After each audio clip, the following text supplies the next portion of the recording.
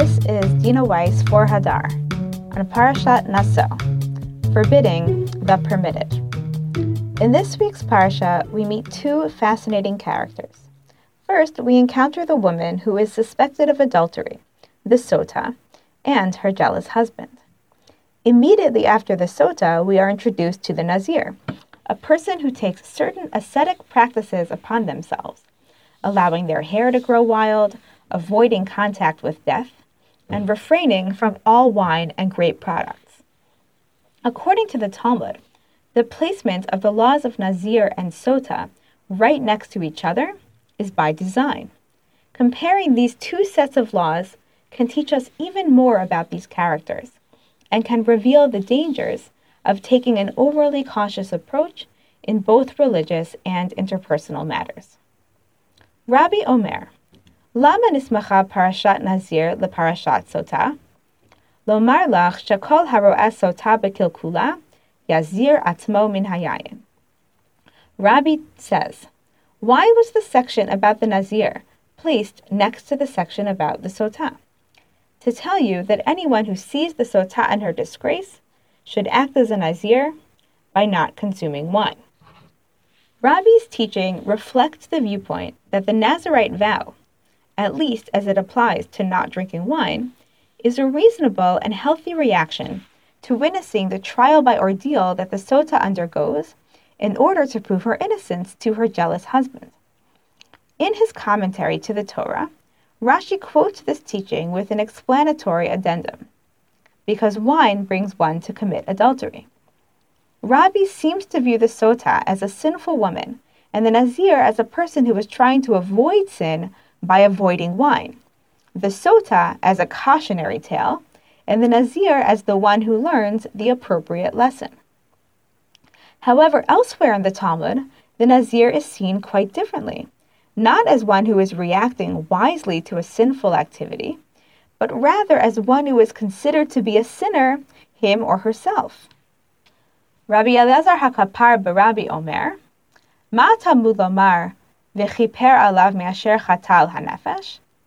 V'chi be'ezo nefesh chata zeh? Ela shetzier atzmo min hayayin. Rabbi Elazar HaKapar, the son of Rabbi, said, and he will atone for him insofar as he sinned against the self, or soul.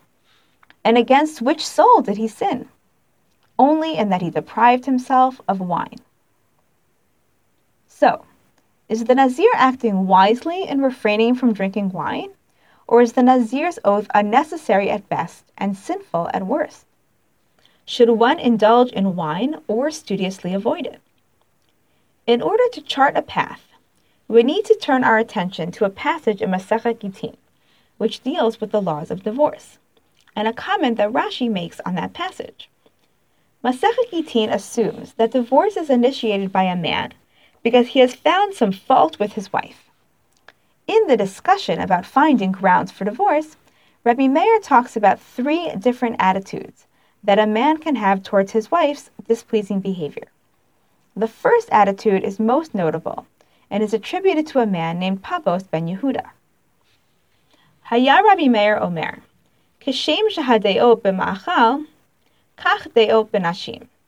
Yesh lecha adam shezavuv nofel letoch koso, v'zorko ve'eno shotehu. V'zohi midat Papos ben Yehuda, shehaya noel b'fnei ishto v'yotze. Rabbi Meir would say, just as there are three attitudes regarding eating, so too there are three attitudes regarding wives. You have one kind of person where a fly will fall into his wine and he throws out the wine and doesn't drink it. This is the attitude of Papos ben Yehuda, who would lock up his wife and leave. Rashi, quote-unquote, reveals the identity and explains the attitude of Papos ben Yehuda in his gloss to this passage. Papos ben Yehuda, ba'ala shel Miriam megadla neshaya haya. V'chesheyotze mibeito lashuk, noel dalat befaneha, shelo tedaber lechol adam, u'midah she'eno hogenet hizo, shemitoch kach eva nichneset beinehem, u'mizana tachtav. Papos ben Yehuda was the husband of Mary Magdalene. Miriam Megadla Neshaya, Miriam the women's hairdresser. And when he would leave his house to go to the market, he would lock the door in front of her so that she wouldn't leave. And this is not appropriate behavior. And because of this, hatred came between them, and she cheated on him.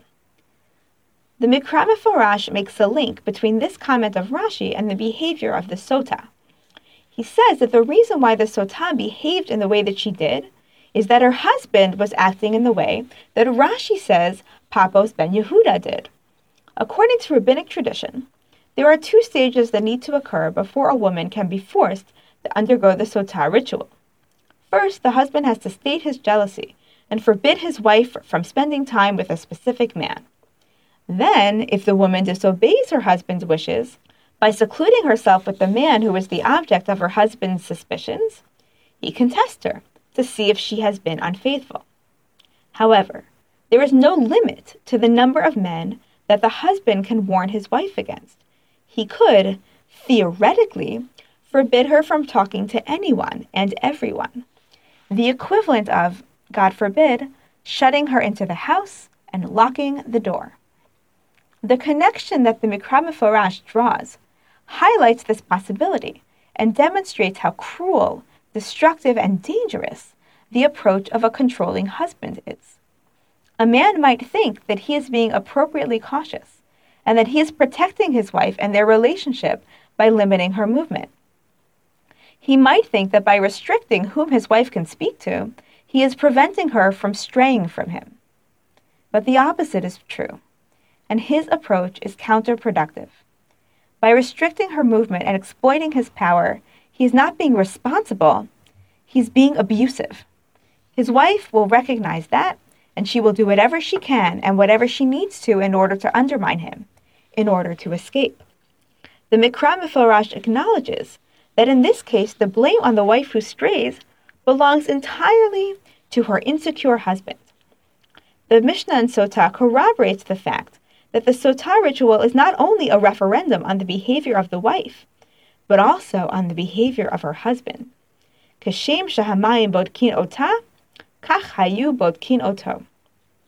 Just as the waters inspect her, so too the waters inspect him.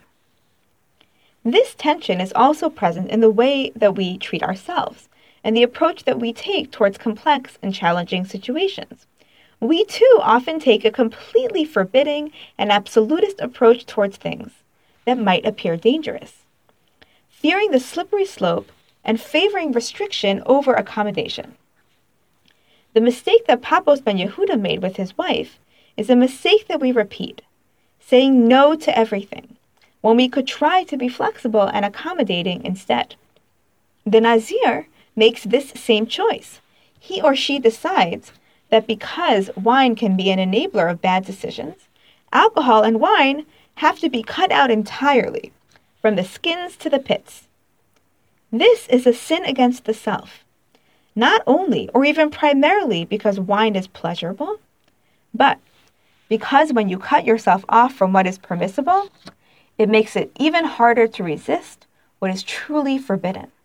If everything is prohibited without exception and without regard for what is reasonable, then people will need to sin in order to survive. If what is permitted becomes forbidden, then what needs to be forbidden may end up becoming permitted. There is a time for restricting oneself from wine, as Rabbi said. When you feel yourself slipping into temptation and you witness its ill effects, that is the time to sober up. But if there is no reason to restrict yourself from wine, and it is merely a form of self-deprivation and a manifestation of an overly ascetic attitude, then it is time to partake in wine, lest the restriction itself become, or at least lead to, a sin. Attempts to kill the evil inclination entirely abound in our tradition, and they are always met by defeat. The most famous attempt occurred during the Second Temple period, at the time of the prophets Zechariah and Nehemiah. Vayitzaku el Hashem Elohim b'kol gadol. My amor, Amar Rab v'itema Rabbi Yochanan. Baya, hainu haida achrevele mikdasha, v'kalei lehechale, v'katlinu lechulu tzadike, v'aglinu liyisrael me'ar ehon, v'adayim me'arcade beinan, klum yahav telan ela lekabule be'agra, lo ihu ba'inan, v'lo agre ba'inan. Nafal lehu pitka mi'arkia dehava kativ ba, emet. Amru, ho'il v'et ratzonhu, nevai rachame, ayitra da'avera. Ba'u rachame v'imsar bi'adaihu. Amar lehu, chazu di'i katlitu le, lehahu kalya alma. Chavshuhu tlata yome uba'u be'ata bat yoma b'chol Eretz Yisrael v'lo ishtakach. Amri, hechi navid. Niktale kalya alma. Nibai rachame apalga, palga berakia lo yahave. Kachalinhu le'ene v'shavkuhu. They cried with a loud voice to the Lord their God. What is being said in this verse? Rav said, and some say it was Rabbi Yochanan who said, Woe, woe, it is the evil inclination that destroyed the temple, burned its sanctuary, murdered all the righteous ones, and caused the Jewish people to be exiled from their land. And it still dances among us. Didn't you give it to us solely for the purpose of our receiving reward for overcoming it? We do not want it, and we do not want its reward. A note fell to them from the heavens, upon which was written, Truth. They said, Since it is an auspicious time, let us pray also concerning the evil inclination for sin in the area of sexual relationships. They prayed, and it was also delivered into their hands. He said to them, See and understand that if you kill this evil inclination, the world will be destroyed. They imprisoned the evil inclination for 3 days. At that time, people searched for a fresh egg throughout all of Eretz Israel and could not find one. They said, What should we do? If we kill the evil inclination, the world will be destroyed. If we pray for half of it to remain, nothing will be achieved, because heaven does not grant half requests. What did they do? They gouged out the eyes of the evil inclination and set it free. The Jews in this story were traumatized by the destruction of the temple and wanted to kill the evil inclination toward idol worship and toward improper sexual behavior. But they saw that the drive toward improper sexual behavior was also part of the drive for licit sexuality. They could not kill the evil inclination and still survive. They needed to be willing to live with the danger and the possibility of sin in order to be able to live at all. The fear of the slippery slope is persistent, but the Nazir and the husband of the Sotah point us to the dangers of living in fear, of blowing things out of proportion, of not being able to strike a balance, and to be willing to run the risk that is part and parcel of a small amount of freedom.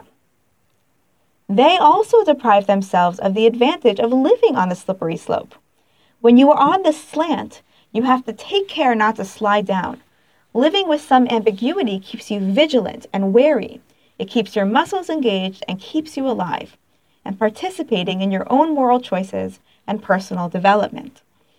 The jealous husband restricts the Yetzer Hara by imposing restrictions on someone else. The Nazir tries to impose restrictions on him or herself. But in both cases, these overly harsh restrictions can backfire. It's important to have rules and boundaries, and it's also important to have space to breathe, to trust ourselves, and to trust others. Wishing you a Shabbat of living on the edge. Shabbat Shalom. Thank you for listening to our weekly Divrei Torah. To see more from our archive, please visit hadar.org/Torah.